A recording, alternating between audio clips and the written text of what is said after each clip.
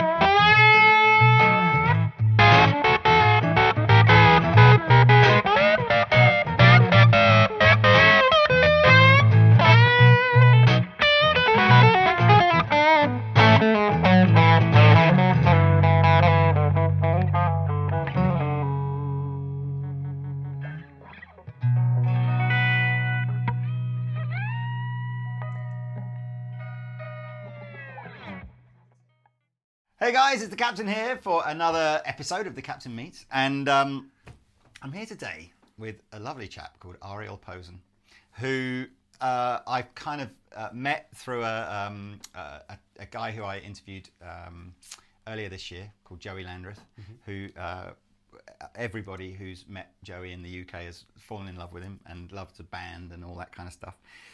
And I am, quickly falling in love with Ariel as well, in an entirely appropriate way, obviously.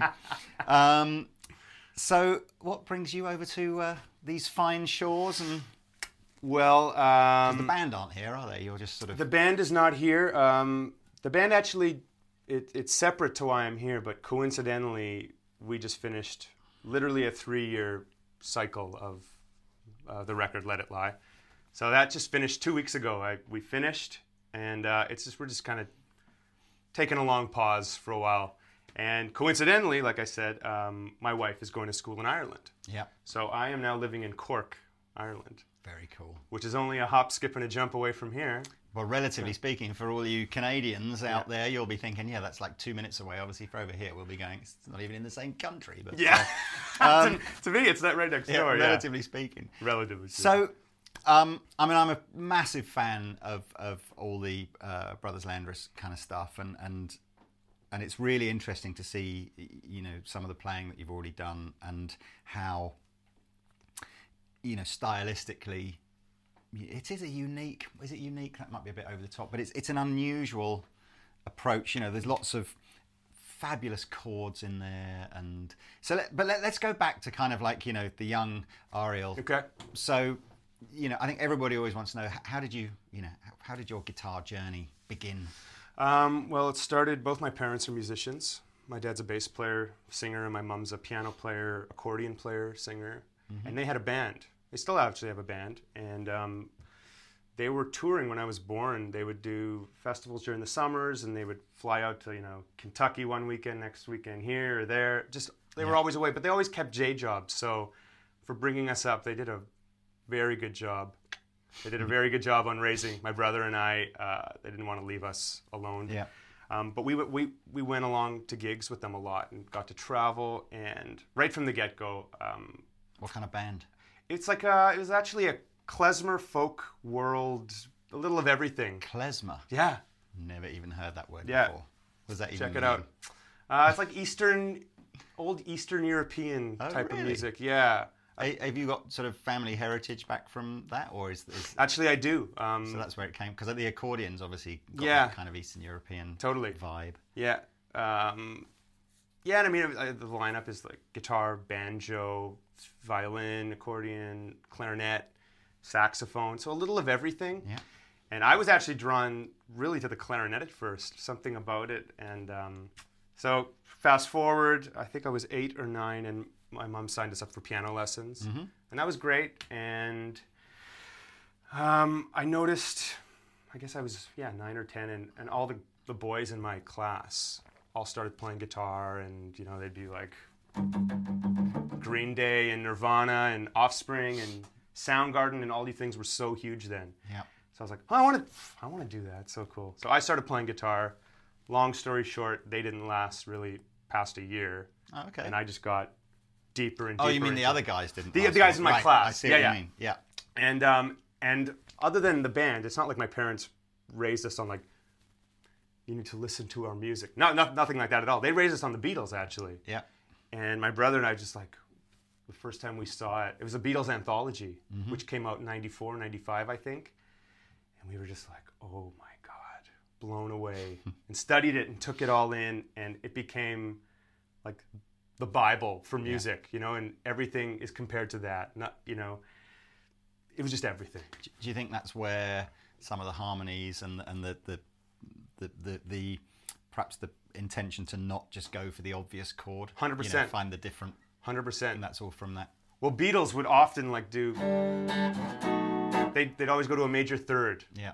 And for some reason, whenever I hear that change, or that chord change in any song, in any setting, it always is just like, oh yeah.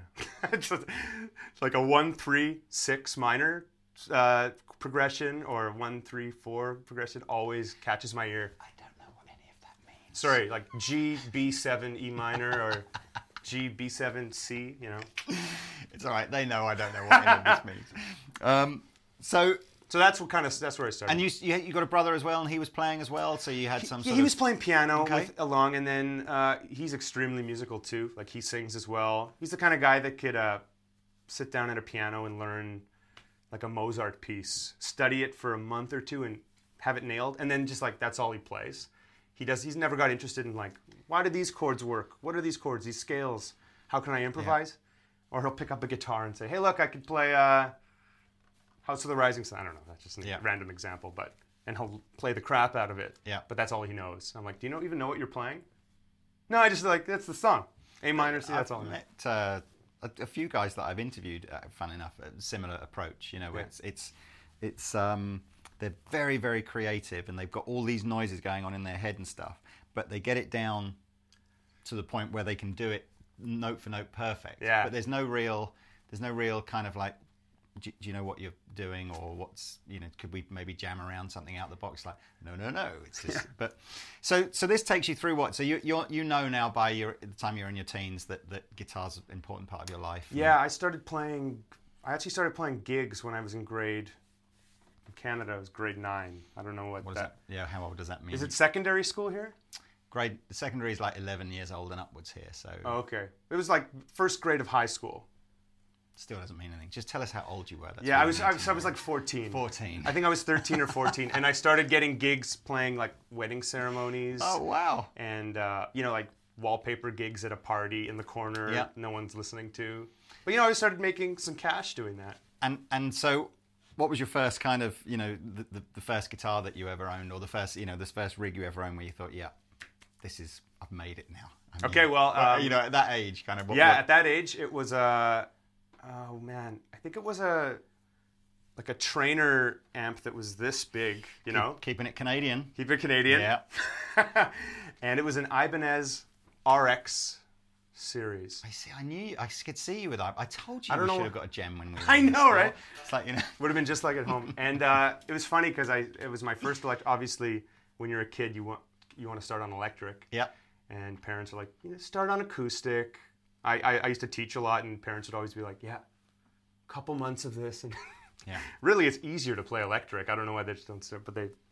That's always been the sort of British mentality of like, let's make it as hard as possible for you to learn the instrument, and then if you're kind of still capable of doing this, if you haven't worn your fingers to the bone within 6 months, maybe we'll give you an instrument that's a bit easier. Exactly. And it's like, well, hang on. Surely it would be more sensible to do this the other way around, but whatever. Yeah. So I got an Ibanez, and my dad, we rented it. We didn't buy it. So, try it out, and a month went by.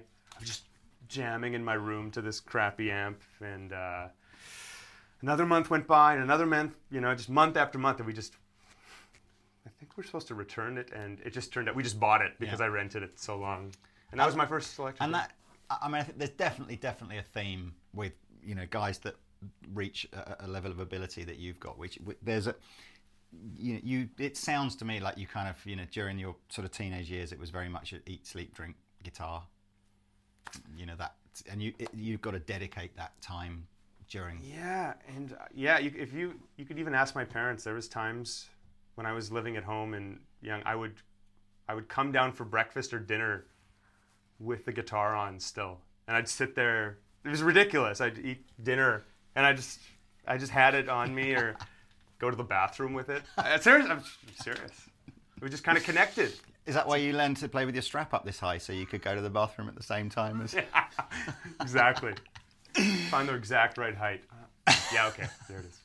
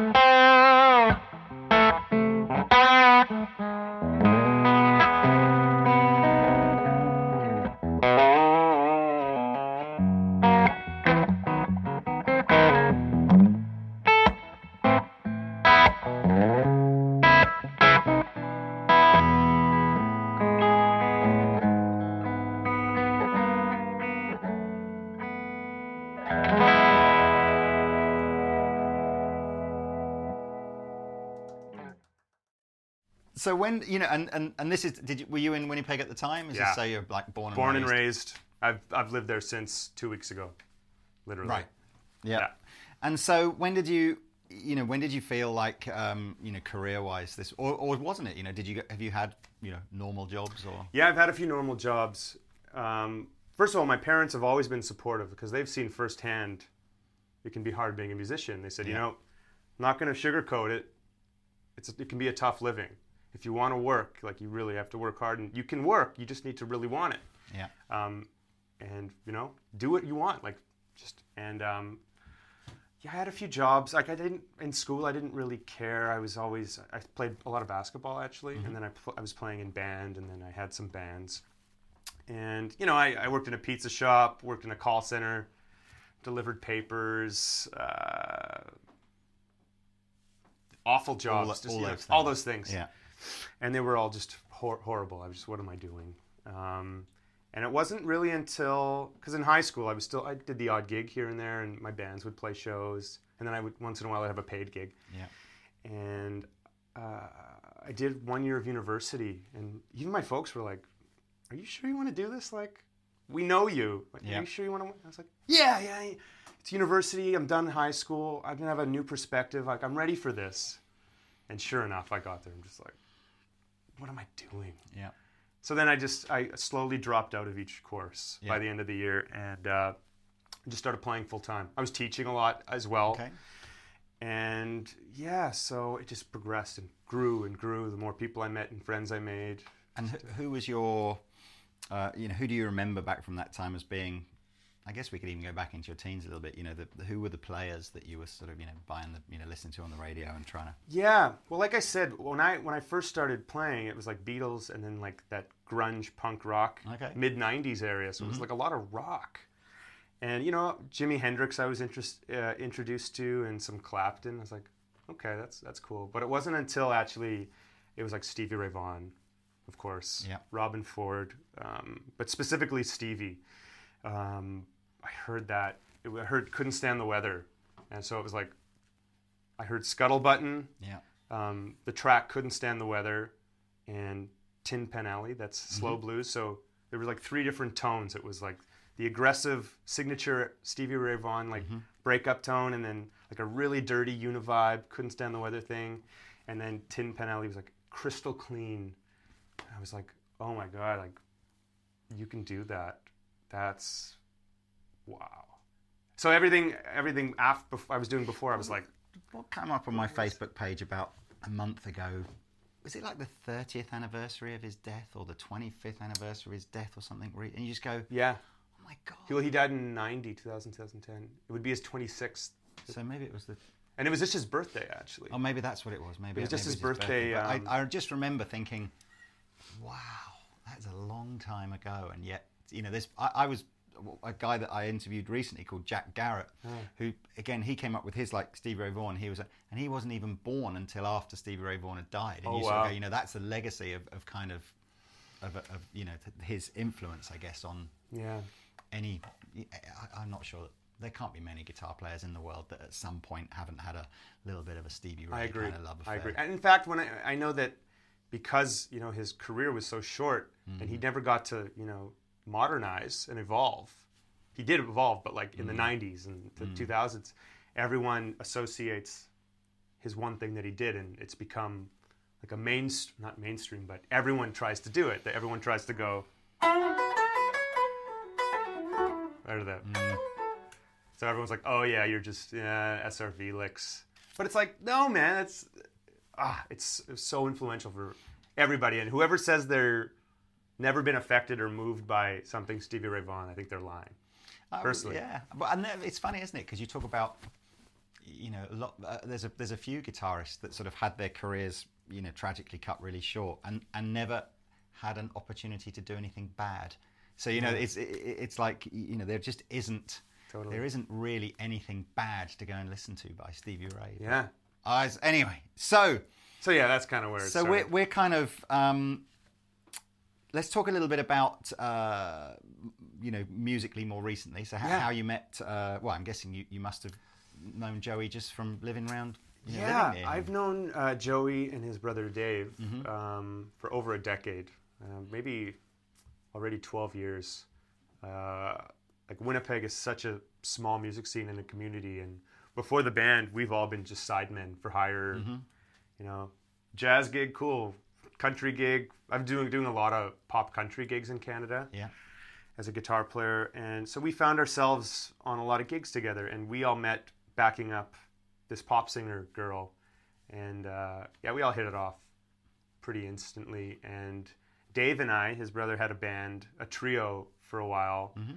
That was just like blues, R&B stuff, and everything is interchangeable. We'd always be playing with each other, subbing each other gigs, hanging out. Like we're all tight from the get-go. Yeah. So I've known those guys for a while. So once the band started, it was, and like once we were able to start being on the road together, doing it like 200 days a year, 8 months of a year, it was like, cool. At least to be able to do this with your best pals it's special, yeah.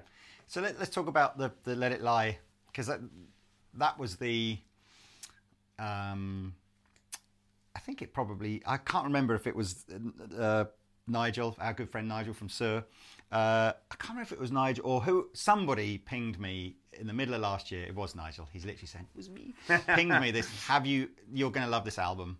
It's right up your kind of street like that. Mm-hmm. So I listened to it, and not only did I this is the Let It Lie Brothers Landreth album. So not only am I like hooked immediately, it's gone around the office, and then pretty quickly, like through the guitar playing, like all my sort of guitar playing Facebook friends, people who work in other stores or they work for manufacturers, everybody was pretty much going, wow, this is amazing, like that. Cool. So then I just did this weird, I just emailed whoever the management company were one day and just went, you've probably never heard of us, but we do these videos, if you're ever in the UK, you can come and be in one. And it was like, yeah, so it all happened, which was amazing, and got to meet Dave and Joey and go and see the band, although unfortunately you weren't with the band. Well, that was that tour actually. I was so sad to not be there. Yeah. It was just the old case.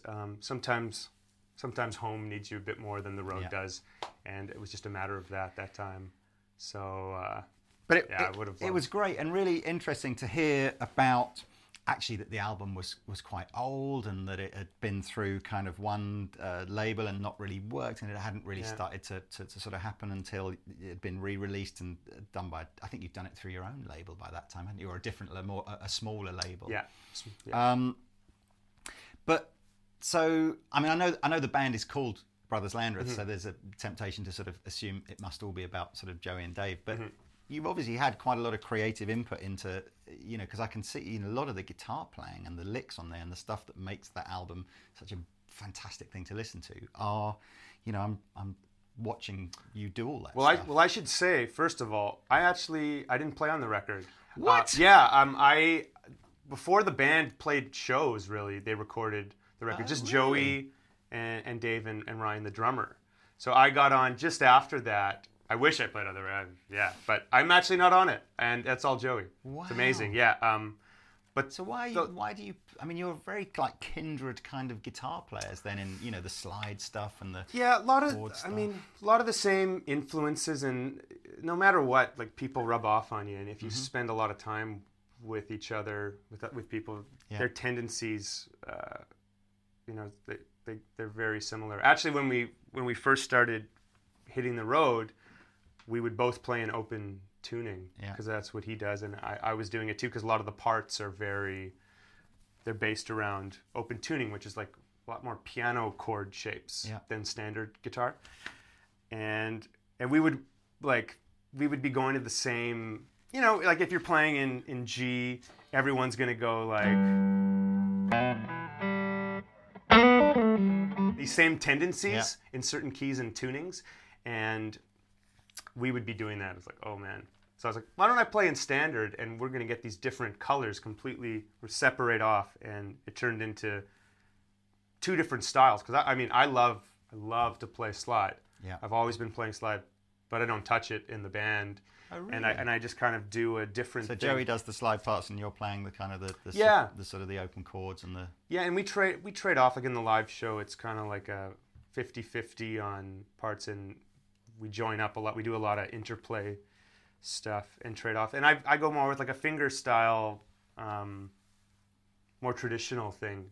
And it's nice because it's two completely different worlds, and it's not the same thing from two different people all the time. It's a great chemistry. I mean, from the YouTube videos that I've seen, where the band's done some shows, and you add, you certainly add something to that band. It's just it's a beautiful noise. I know we sound like there's half a dozen of us, in the UK that are real kind of like Brothers Landreth kind of evangelists. So hopefully. If you've not gone and listened to the album, go and listen to it. It's a beautiful album.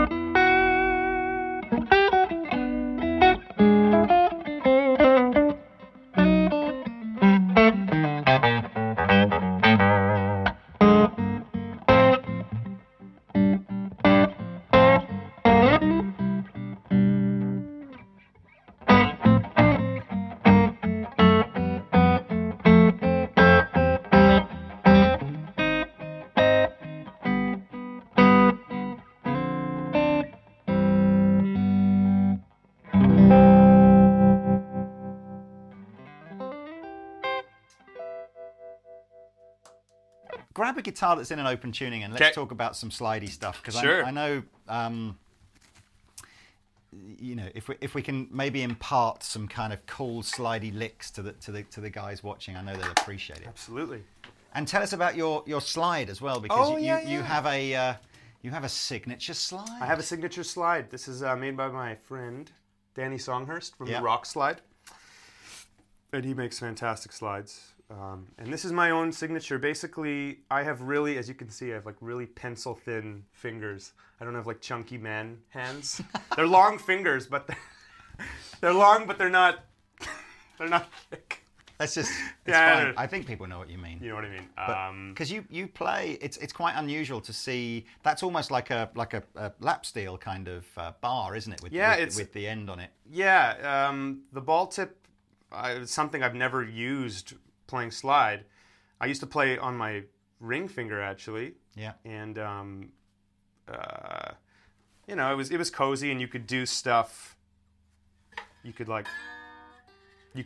incorporate your pinky, and then I just started gravitating towards the pinky with the slide on, and the ball tip. I'm sorry, I got lost there. The ball tip, Danny just had a couple lying around one day, because whenever we'd go play in Seattle or Vancouver or Portland, we'd always stay. He lives in Spokane, Washington, so we would always crash at his house, and it's like slide heaven. He just like opens the door, and it's like, you know, it's like in movies when you open a room full of gold and it's like shining against you. It's like all these slides. It's beautiful. So he's like, try these out. And I was like, and yours is a lighter weight than Joey's one, isn't it? Because I know Joey's is really quite heavy, and it's got the little groove, because he kind of plays almost with his third and fourth fingers. Yeah. Kind of as one, doesn't he? Whereas, that's right. So this has got it's got the groove still. That's like the signature, the rock slide thing.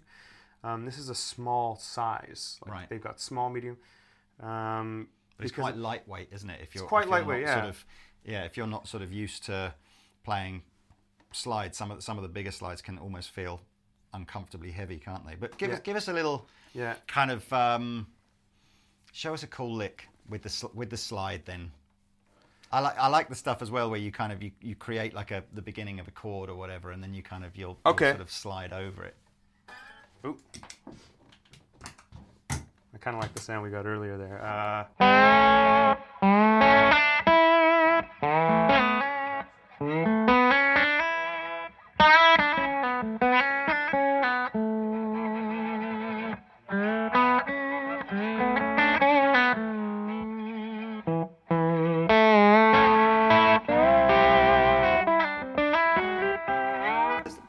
Does the ball tip kind of help? Because I noticed there, obviously, as you're playing that, you're leaving your bottom three strings open. Yeah. So you're obviously very gradually or very sort of subtly angling the slide over. So it's I find with regular slides, when you're doing that, you get a lot of like hitting against it. Right. And with the ball tip, it's more like you can actually slide diagonally against the string.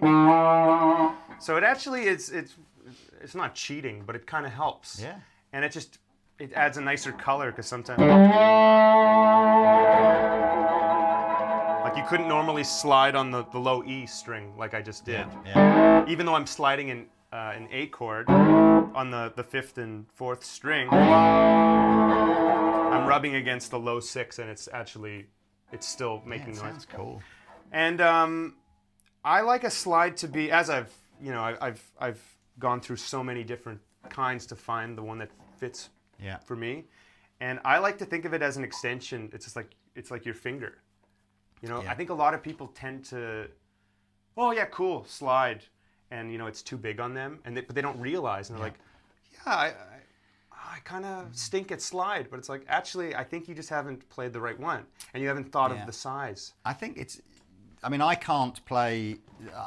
You and Joey have both got this really deft kind of technique where you're able to play slide on a guitar with like a regular action. I can't. I think because I'm not a big slide player, but I need something where the big string height, so that I can push quite hard against the strings with the slide to feel like I'm in contact with the strings. But I definitely prefer that too. I mean, this guitar is actually set up. The action's a little higher, and I love that. I love a guitar that you have to fight a bit. Yeah. I don't like to play anything lower than 11s. Right. But I have a couple guitars back home that are anywhere from like 14 to 54 gauge, and then 19 to 62. And basically, you just get the lowest, biggest. You can't possibly be tuning those to any Open C, right. C, yeah. So what's your top? Joey what's does the your- same thing. A 19 gauge. Yeah. Top string. Yeah, so you like you do that, and it's like there's so much body in that one note. It's crazy, and I have it set up on a Telecaster. Right. And I've never heard a fatter sounding Tele. It's incredible.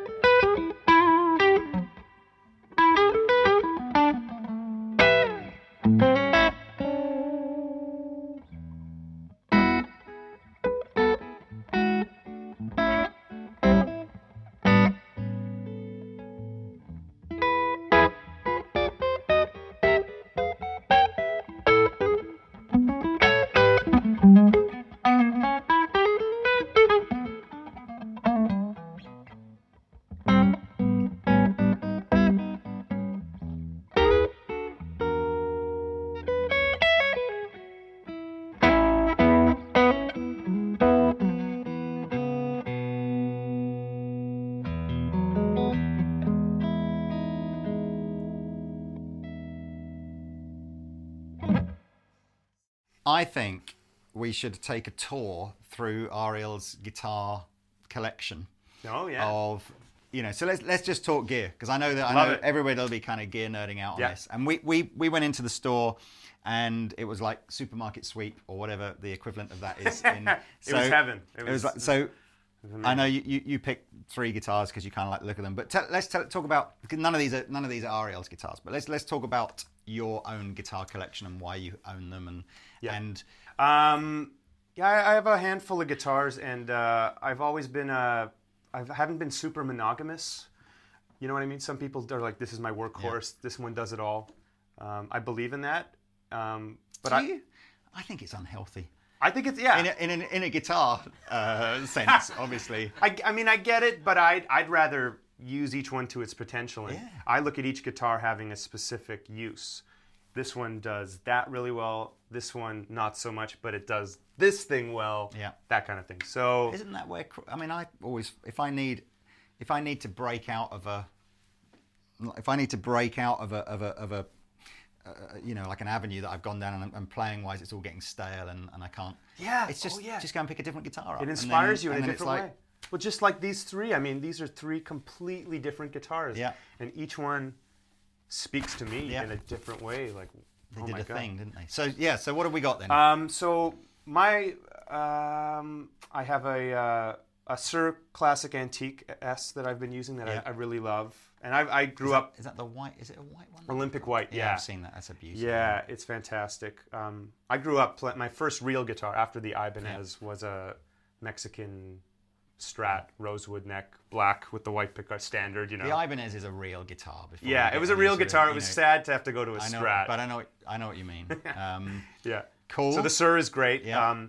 A Collings SoCo Deluxe, which is I'd say in between a 335 and a Les Paul in size. Semi-acoustic though. Semi-acoustic. I don't know that terribly well. So Sounds at all. incredible. A lot like a 335. Mm-hmm. And then the guitar, I said I wasn't monogamous really, but the guitar that's been with me most consistently in the last few years it's always been on the road with me. It's been a bit on it's been on a bit of a sabbatical currently, but it's my 335. I have this blonde natural wood 335. I think it's a custom shop, like the Memphis custom shop. It's a 63. Okay. I acquired it a few years ago. I was playing the Country Music Awards in Edmonton, and Gibson Canada had a showroom always, and I was there playing a gig, and I was like, man, that guitar, something about it, and I played it. And I don't know what it is about the 335. It's like so many. I mean, I've got to get back. I was playing mine at home literally over the weekend and thinking I must restring this and give this guitar some love. But so many players, they call it the kind of it's just the do-it-all guitar, isn't it? And it really is, and I didn't think it was. No, because you sort of think about you see lots of old rock and rollers playing it and jazzers kind of playing it and stuff like that. But it actually, so many session guys just go, no, it's the one that does everything. You just go, you don't really realize it until you try it and get deep into it. I mean, I have that thing dialed in where it's like every little nudge on the volume or the tone is like I just know is a different color. We were talking about where you're playing it. You really it's just beaming with tone and sound and character. That was my favorite sounds. Well, I liked them all, but the one that I think the little segment that you did with that, and you just go, if I had to go, what's the sound that you want when it's just a guitar into a valve amplifier? And I know we had a nice drive pedal, but it wasn't. It was really just a sort of it's like a salt and pepper drive pedal, isn't it? It's not like a chili sauce drive pedal. Exactly, yeah. But it just sounded great, and you seem to be able to command so many different voices just through subtle nuances in the playing. Thanks. A 335 is like home to me. It feels like home, and it helps me. It's not for everybody, you know. Yeah. I truly Some people find it just too big, don't they? Totally. I think that's probably my problem. Is I don't truly sit comfortably with it. Yeah. But I think I've just got to play it more and just I stick get my over it. arm out a lot when I play for some reason, and it sits perfectly on a 335. Like an SG, I've owned SGs before, and they are so uncomfortable. I love how they sound. Yeah. I wish I could be comfortable, but like they're so long, and they always do that thing when you. Yeah, although again, that's the one guitar I got to buy an SG soon. 'Cause every time I play one, I fall in love with it. They're incredible. They're amazing. I need to buy one. Oh man, and you hear people play them. And we were got to play a 64 SG yesterday with a vibrola. Oh, are you going to name drop? Should we just do a massive clang? Where were you yesterday? Okay, I was hanging out with a fine fella named Paul Stacy. Clang. Yes, he has some guitars and he's got some amps, guitars. hasn't he? Oh my god! So yeah, the '64 SG was incredible. Through a Roland Cube, and it was incredible. It was incredible.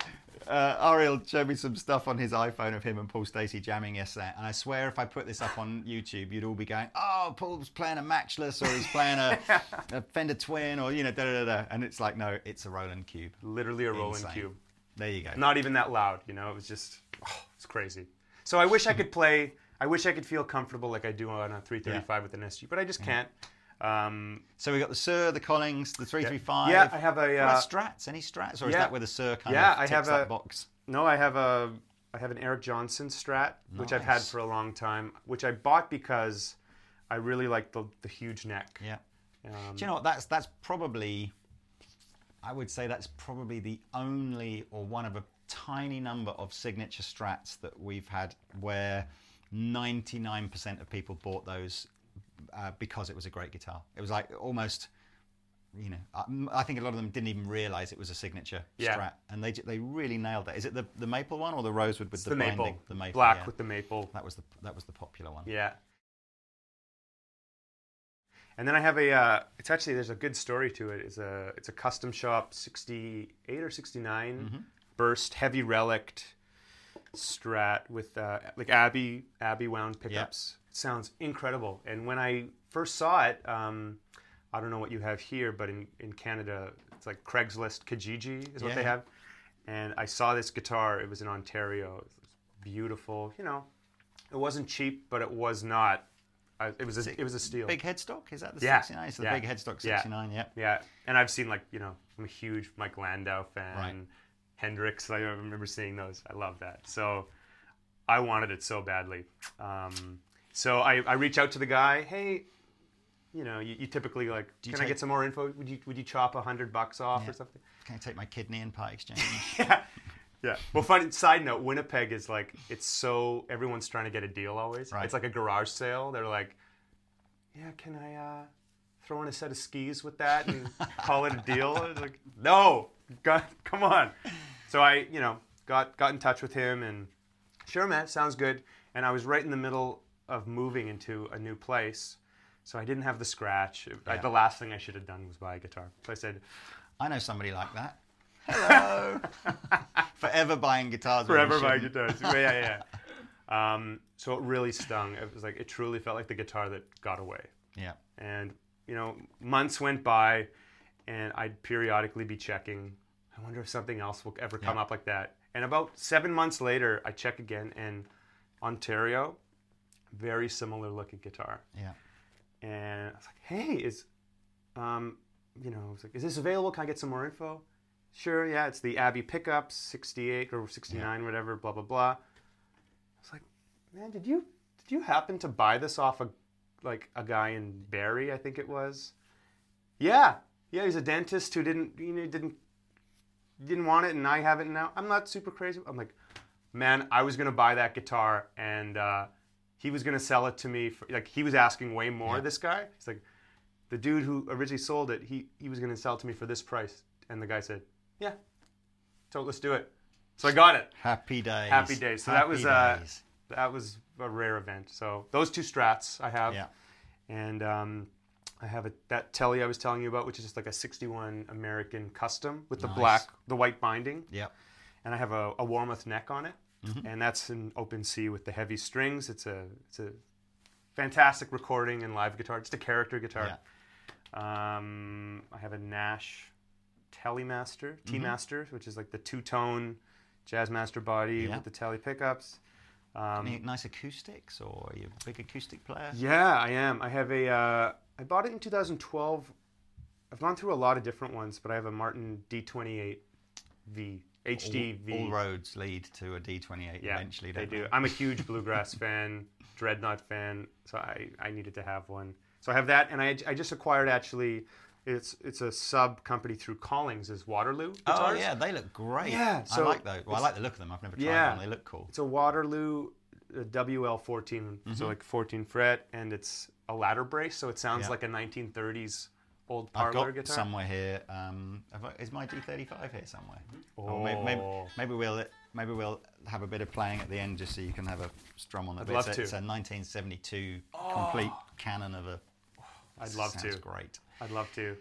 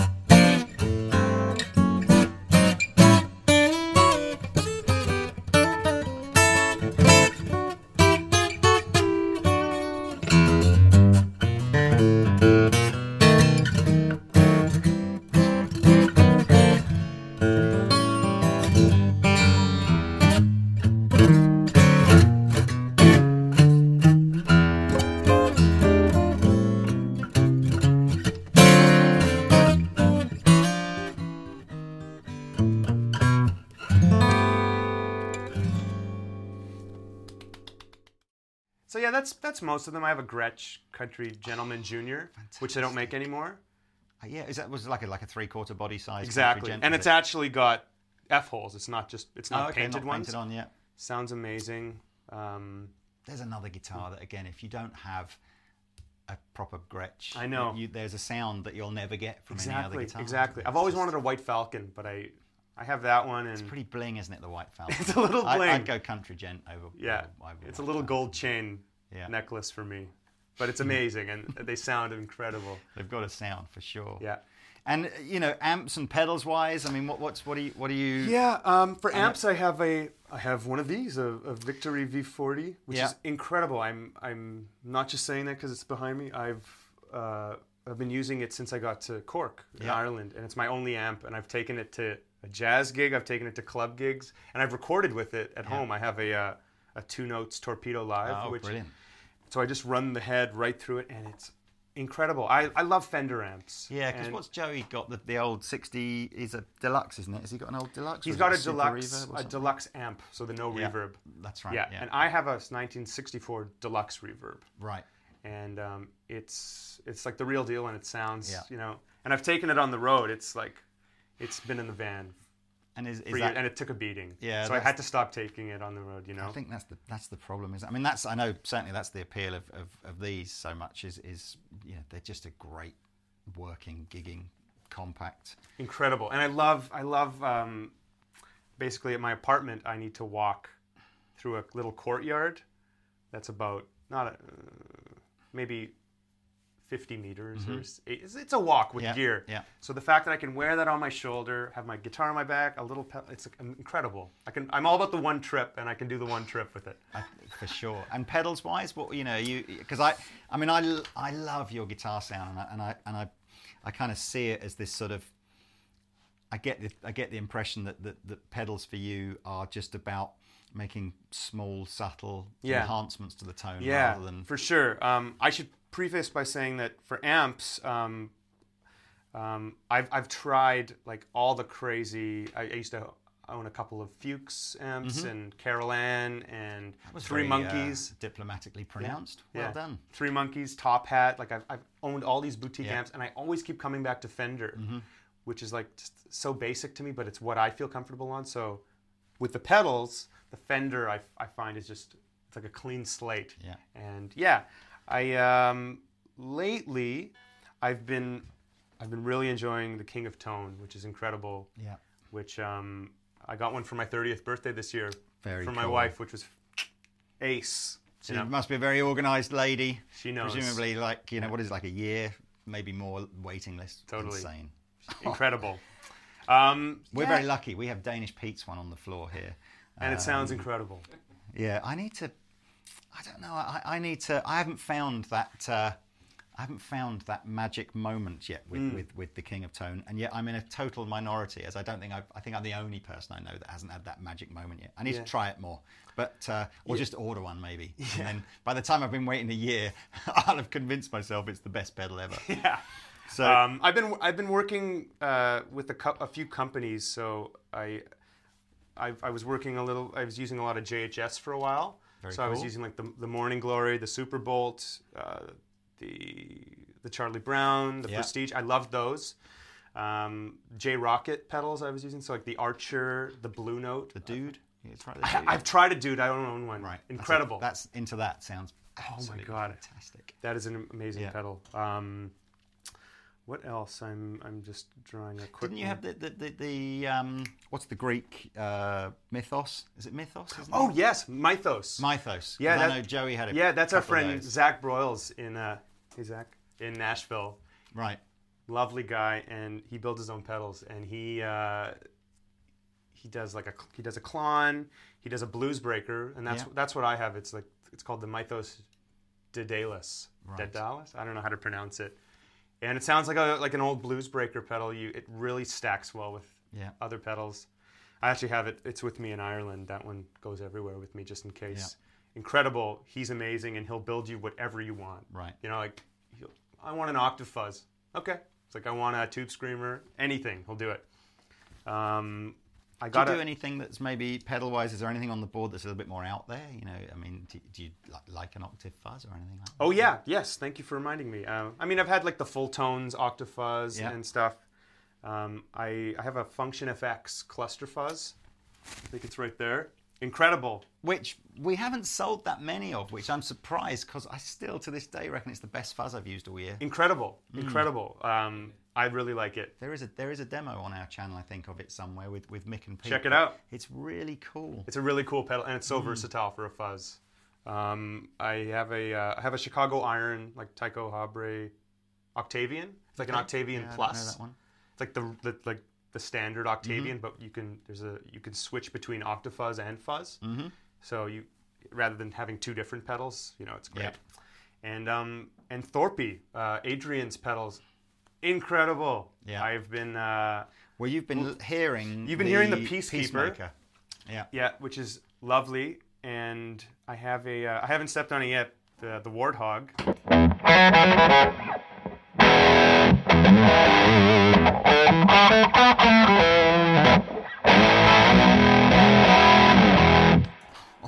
That's fruity. But yeah, Peacekeeper we've kind of had as like the always on pedal, haven't we? Yeah, it hasn't been turned off. Fatness. Yeah, I have a gunshot, the Thorpe gunshot at home, and it's like a Marshall on steroids. Yes. And it was like, the first time I plugged it in, I actually posted a little Instagram video of I was trying out the Victory. Yeah. I had just settled into my place, so the Peacekeeper, the gunshot with the Function FX. Yeah. And actually a Nick Greer Lightspeed. He's a guy out of Athens, Georgia. Okay. And yeah, fantastic pedals as well. Kind of like an organic. And those three together, but especially that gunshot was like exploding with tone. Just so touch sensitive and lyrical, and I just had it. Well, so those are overdrives. Yes. I mean, yeah. So is that kind of that would make up the bulk of your pedal board? Yeah, I'm not a big like actual effects guy anymore. I used to have Leslie chorus. Do you find, because I mean obviously one of the things on your deluxe reverb will be this epic reverb. Yes. So if you're do you have like a blue sky or is that your thing? Or yes, I have a Flint, a Strymon Flint, which is incredible, especially for flyouts and backline gigs, because you never know. I don't usually use the reverb unless it's like a backline amp, no reverb, or reverb goes down. I use a Timeline and El Capistan as well, fantastic. But I actually have a Victoria Reverberato, which is like the Is tank. this is the one that have you and Joey both got one then? Because this is Just I just have one. because he was asking. Funnily enough, I know when he was last here, he wanted to ask Victory if they would make. Because they were sort of saying it's the kind of a similar like size, and I'd never even heard of one. So I looked it up on the internet, and it was like, yeah, it was this kind of It's like a gun case, like an ammunition. So Blake Mills uses one of those, I think. Right. And it's like the same size. It's like an ammunition gun case or ammo it's case. a real old vibrato and reverb. But mine isn't his older model, which is looks like a Fender Tweed head, and it's this long. It's huge, and every time I'm taking it, I'm like, oh man. Why am I doing this? And then I get it set up, and it's like... It's just the only sound. It's the only sound. Yeah. So it's like amazing reverb, tube reverb, and harmonic tremolo, which is my favorite trem. And essentially what the Flint does. So I love the Flint. Flint is amazing, and arguably like one of the best deals that you could get on a pedal because the reverbs are great. You get so many different tremolos, but the Victoria kind of makes the Flint sound like a toy. But it is. When you get the real Victoria deal. Was like 5 times the price and size as well, and 100 times the size. Yeah. Oh, cool, man. Well, thank you so much for kind of coming in and taking us through your sort of gear and doing some playing, which is absolutely my fantastic. pleasure. But so what's the future now going to hold? Because is there another album coming from Brothers Landreth, or have you got other irons in the fire? Where are we going? Yeah. Well, like I said, I literally just moved. I'm still settling in. I still haven't even gotten my debit card yet, my bank card. The band just finished the cycle, and we're going to take some time off. So you can call it a hiatus, or you can call it a sabbatical or a long break. We won't be having anything for a while. Maybe some stuff in the new year. Hopefully a new record down the road. Hopefully some more dates in the UK. Yeah. Oh, yes. Very disappointed that you've not been back since the last time. But yes, absolutely. So for me, I'm just I've got some stuff back home. I do some producing and a lot of songwriting. So I with technology these days, you can keep that going from anywhere, from abroad. Yeah. So I'm doing some of that. I'm gigging in Ireland, and I hope to be spending a lot more time here and just doing anything. Who'd like to see Ariel on some episodes of Guitar Paradiso if we can make that happen? Comment if you'd like that. I'll see what I can do. Well, it's been a pleasure. Oh, it's been thank you so much for having honestly, me. Man, I don't know what it is about you Winnipegians, but you all seem very nice and very talented. I hope you guys have enjoyed a little, brief interview with Ariel here. And if you want to find out more about him, I'll put a link to his social media stuff below and a link to the band as well. But yeah, thank you so much for coming in. Thank you. It's been an absolute pleasure. All right, thank you. Take it easy, guys. Thank you.